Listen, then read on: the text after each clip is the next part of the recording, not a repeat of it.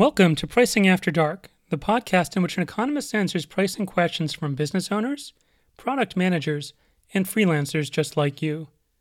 Today's question is as follows. My partners and I started a small service-based business. As we've continued to specialize, we've been able to raise our rates by quite a bit.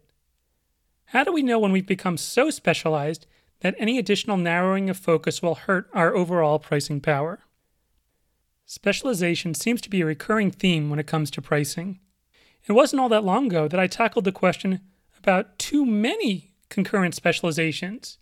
It seems only natural that I'd eventually come back and consider the possibility of too much specialization and its effect on pricing.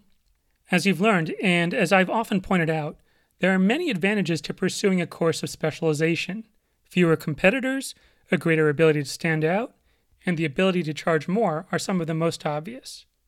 In fact, one's first steps towards specialization often result in such strong returns on investment that many have come to push specialization as a panacea.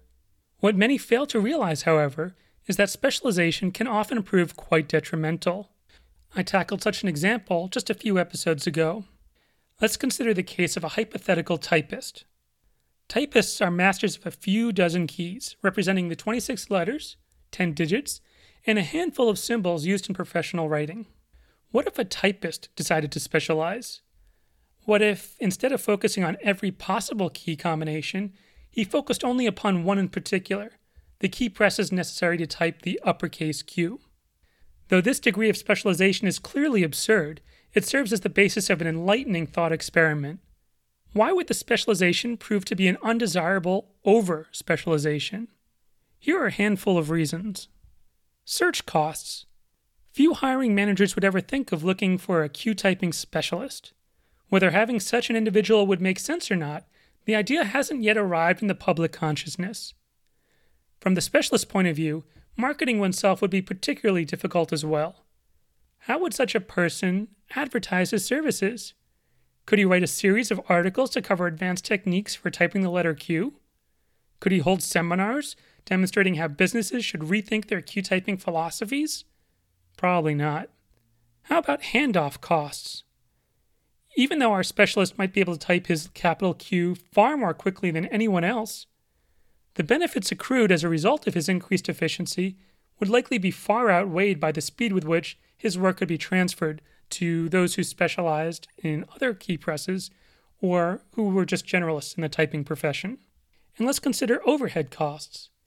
In addition to the costs of transferring work to and from other parties, one must also consider the overhead that those who hired such a typist would be forced to pay. In a business setting, a firm would have to provide office space, payroll services, and managerial oversight. In many cases, these costs would far outweigh the tangible benefits that a business could ever hope to receive from employing a Q-typing specialist. And we must also consider the lack of economies of scale and scope. One of the goals for most businesses, specialized or not, should be to gain significant economies of scale or scope, or both.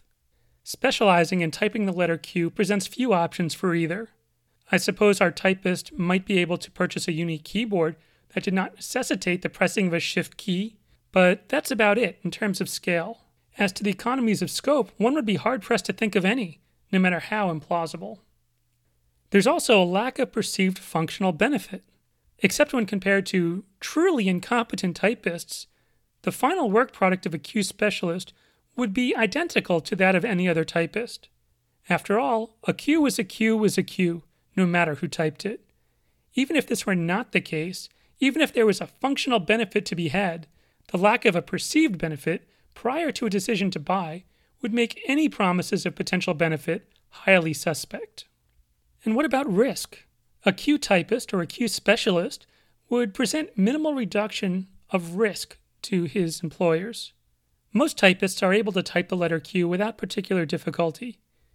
Thanks to the ubiquity of backspace and delete keys, even a series of typographical errors can be corrected in mere seconds. As a result, employers would likely receive little benefit from someone who is less likely to mistype the letter Q from the general typist out there in the world. And finally, there's no real barrier to entry. Typing the letter Q isn't all that challenging, In fact, I've done it quite a few times while composing the script to this very podcast. Nearly anyone can be trained to type the letter Q in a matter of minutes. As a result, there's little in the way of barriers to entry for those who promote themselves as Q specialists. Even if, somehow, the specialization proved lucrative in the short term, once word got out, competitors would immediately flood the market. In a matter of seconds, any benefits derived from this particular specialization would be rendered moot.